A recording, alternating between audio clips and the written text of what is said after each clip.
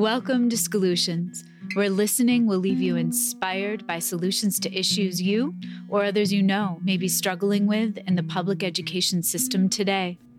I am Olivia Wall, and I'm excited to introduce you to my friend and colleague, Kyle Skinner. Kyle is the principal of Benjamin Franklin Elementary in Binghamton, New York. The school is one of 7 elementary schools within the Binghamton City School District. Kyle, welcome. Thank you for having me. I'm so excited. I have known you for 10 years, and I like to kick off with asking you, who has been your most inspiring teacher? So it's a two-sided question for me. My why is a terrible kindergarten teacher that I had who will remain nameless, but that really made for a poor school experience and a lot of anxiety for me. And then Miss Wrights, my 3rd grade teacher, I did not like school until 3rd grade, and she really helped me find a love of learning and that was the first person for me who made school a positive experience, and I truly felt loved, and it was just such a game changer. But I don't think I would have that up without the down, for sure. Oh, interesting. Shout out to Mrs. Wright. I also want to let listeners know our history and how hard and dedicated you've been as an educator over the years. I remember you sitting in the front row at the Benjamin Franklin Auditorium, my very first day in Binghamton as a consultant, and you were a 4th grade teacher, I believe. Share a bit about your journey as an educator from that point. Yeah, so that was my 2nd year teaching. The first year was spent in 5th grade. So I taught 5th grade and then 4th grade for a few years, and then just became engrossed in the balanced literacy approach. It became almost an obsession for me, as weird and creepy as that sounds, but I couldn't get enough of the learning. I also had a lot of interest in the lower grades, and I didn't know much about teaching kindergarten, 1st and 2nd grade. And a collaborative coach position happened to pop up, and it was an opportunity for me to learn more and also spread what I knew about the balanced literacy approach to other teachers within the building. So I took that position. I was a collaborative coach then for 3 years here at Benjamin Franklin as well. And then I took the assistant principal job here at Benjamin Franklin, and I am in year 4 of principalship. I think your dedication, not just to the school community, speaks volumes, but also the dedication to engaging with the outside school community. And something I'm fascinated by is the word engagement and all of the layers that are part of it. So with that said, I'd love to hear more about the 6 community events that you stagger throughout the year. Sure.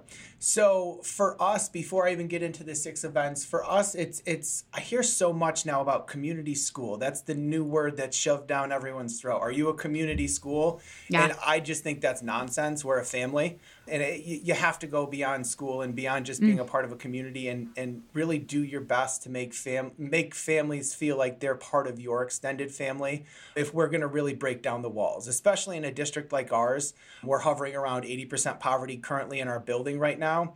And what we find is a lot of families have had poor negative experiences with school. So our goal is to just flip the script and look at things totally differently and not shove curriculum down their throat. So the first night that we have is our curriculum night, but it's really a family barbecue. This year, because of COVID, it was all on our back. We have a big soccer field on the back lawn there, and we had music, there was dancing, we had a barbecue. My assistant principal and I grilled up hot dogs, and we served them with all our interventionists. Teachers were stationed around throwing footballs with kids, but also talking to parents and trying to get their ear about the curriculum and what the school year is going to look like. But the turnout was just massive, right? Like we got rid of the fact that parents were hesitant to come in and engage around curriculum, and instead we got them in and we just had fun, laid-back conversations, and then curriculum starts to evolve out of those things. But it's really for us about building trust.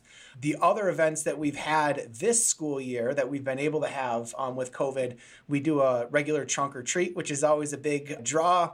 Teachers decorate their cars. I had my truck all decorated this year with spider webs all over it, but lots of fun, and we got well over, I want to say we were over like 300 people there. So we were even drawing from the greater community. We had our middle school students coming back and wow, having an opportunity to engage with our teachers and our staff.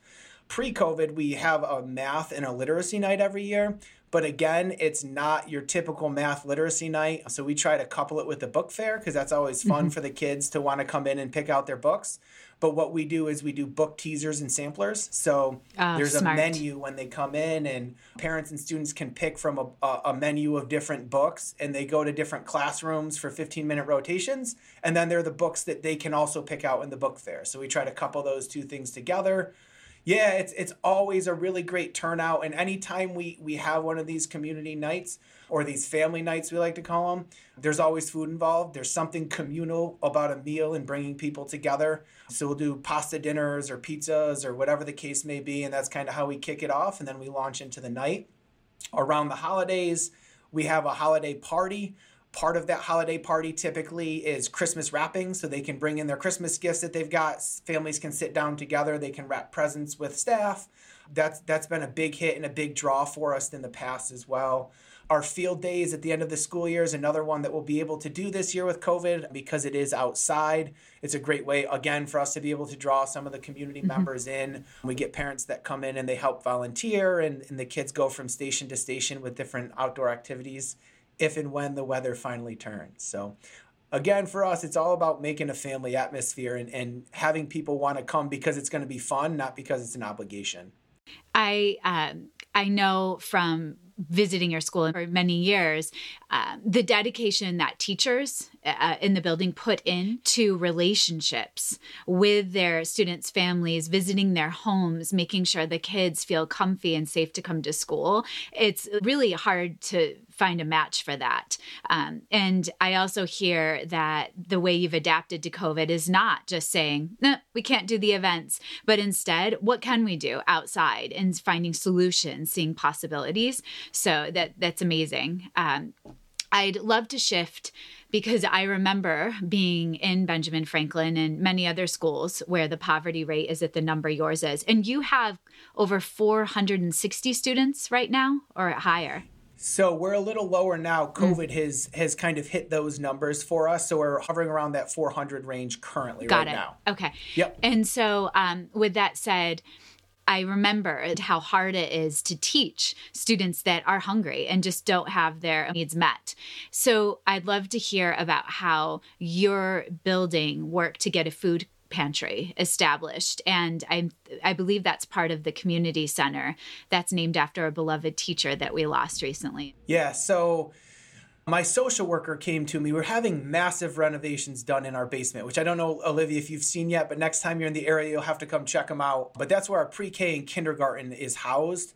Around the same time, my social worker, Miss Waffle, came to me with this idea of like, hey, we have this backpack program where we send food home on Fridays for kids who need it. And we have 25 slots and we've got like 50 kids whose teachers have nominated them and really need it.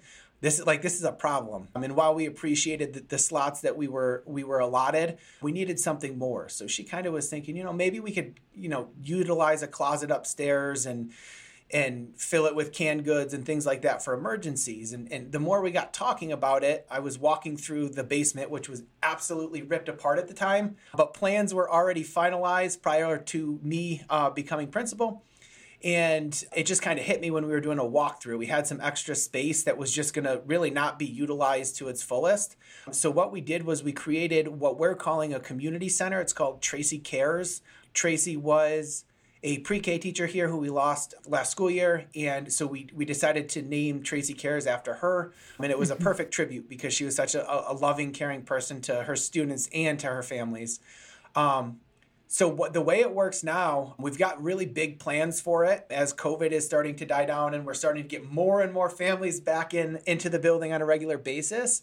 So there's a food pantry that's fully stocked. It has refrigerated goods. It has fresh produce. It has a huge deep chest freezer. We've also added health and beauty care products to it. So like deodorant, baby formula, diapers, wipes, anything you could name that a family would need. For us, one of the big things was that it was discreet, right? We wanted dignity with all this. So it's got its own separate entrance to our basement that just had been renovated. And families come in, there's no questions asked. The only demographic requirements are how many people in your house, how many are kids, and how many are adults. We're open every Tuesday and Thursday from 12 to 3. We have a graduate assistant from Binghamton University. She's also currently, through these colder months, we saw a decline, but people obviously still have the need. She's working on a delivery service so that we can get some of the university students to actually make deliveries to the homes.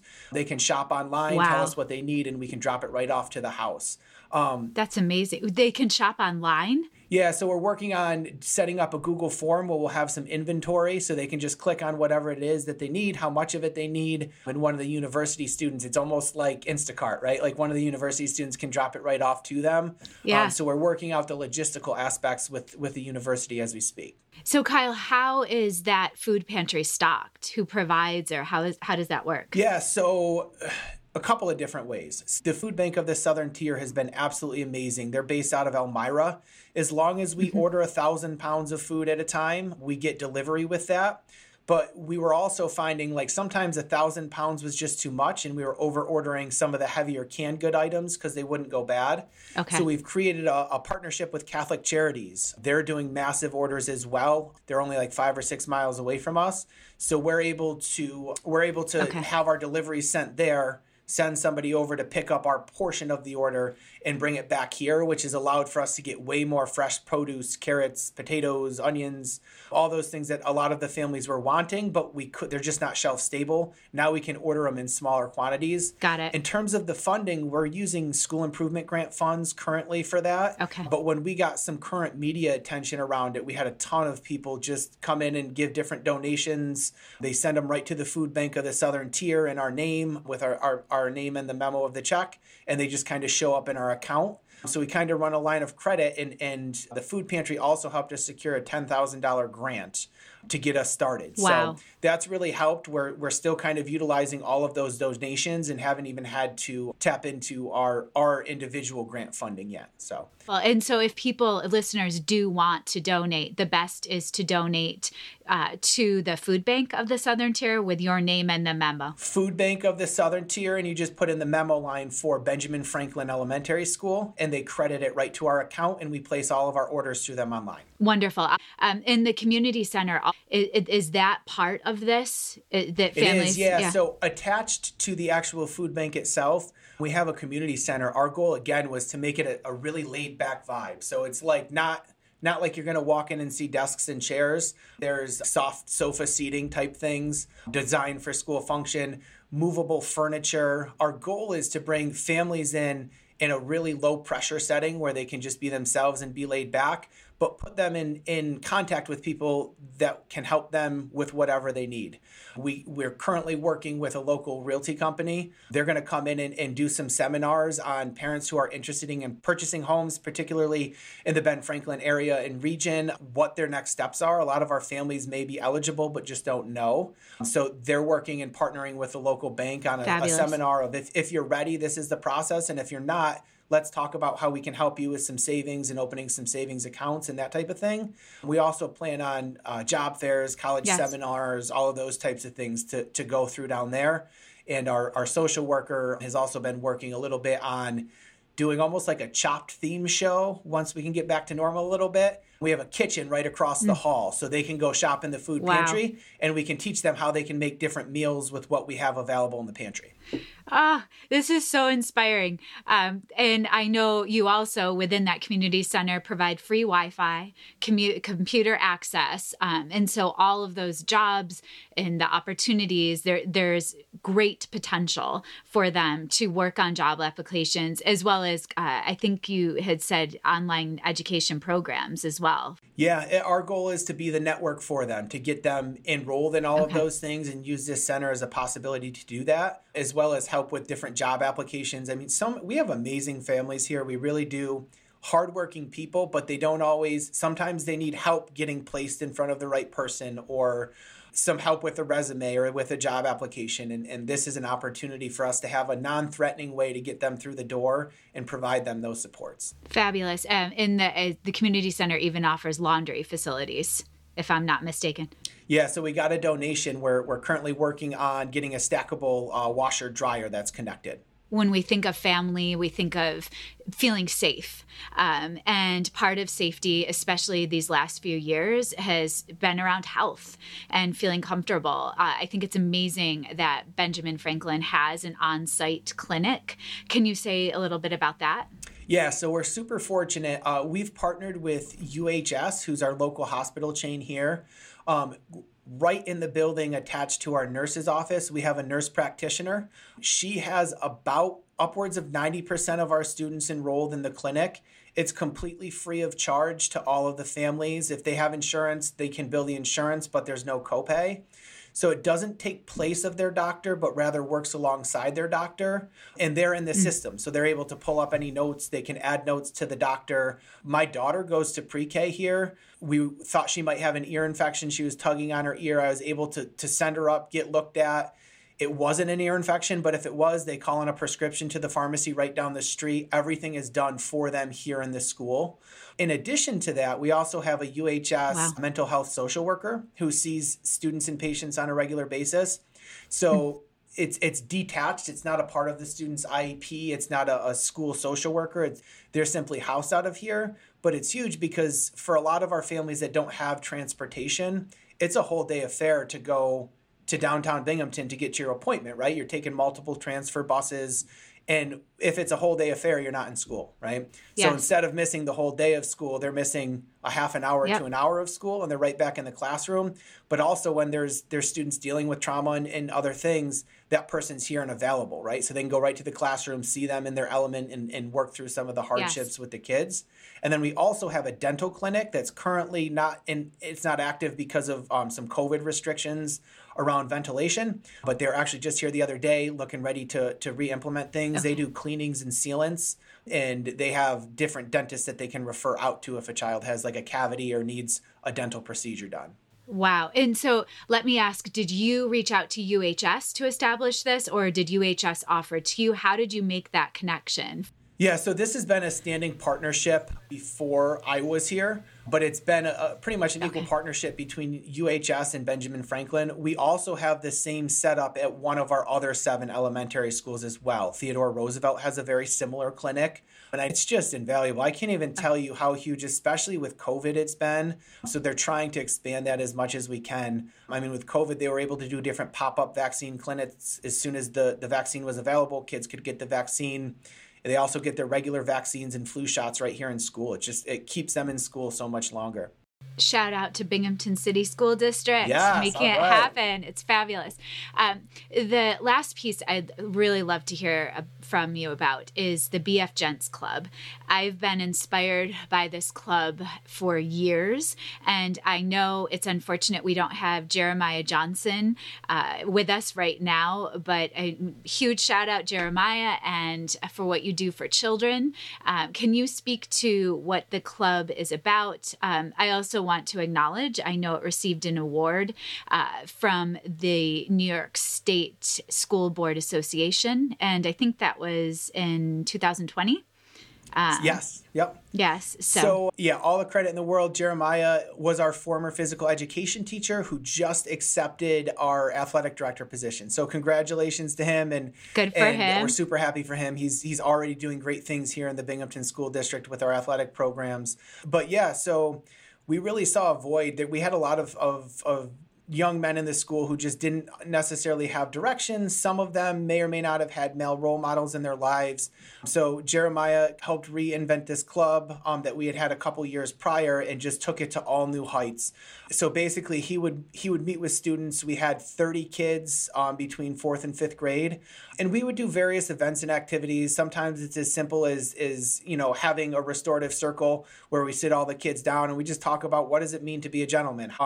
Various different topics. We've had speakers from former athletes to the mayor of the city of Binghamton to our one of our local senators, and they've come in and done sorts of presentations. We've partnered with a charity, the Brandon Youngstrom Foundation, and they helped us with getting shirts and ties for all the kids. So the last year prior to COVID, we were able to work with BC Transit to get free transportation. We went to Outback Steakhouse with them. Many of them had not been to an actual restaurant like Beyond Fast Food for a lot of them. So leading up to it, we did a whole unit around what is proper, dinner etiquette. What is this going to look like? How are we going to act while we're there? They kind of did a ramped up place setting more than what you would typically get for chicken fingers. Yes. But they did like all of the silverware because we were teaching them about that and putting the napkin on your lap, all that good stuff. Right next door to Outback is Men's Warehouse. We brought them over there. They did a demonstration on Dress for Success and what does that look like? Different things that you would want to know if you're going to a job interview versus a nice dinner, those types of things. And then thanks to the foundation Wonderful. who donated the money, we were able to get each kid a shirt and tie set. And they would wear those every day that we would meet for BF Gents. They would wear their shirts and ties, and we had some dress pants and shoes and stuff donated. Wow. Kyle, I think that word engagement, it again, it has many layers. And the way that you as a leader establish a family and also support every member of that family in thriving. We all need different things to thrive. I can't thank you enough for your time. Thank you. Thank you for all you do. I appreciate you having me.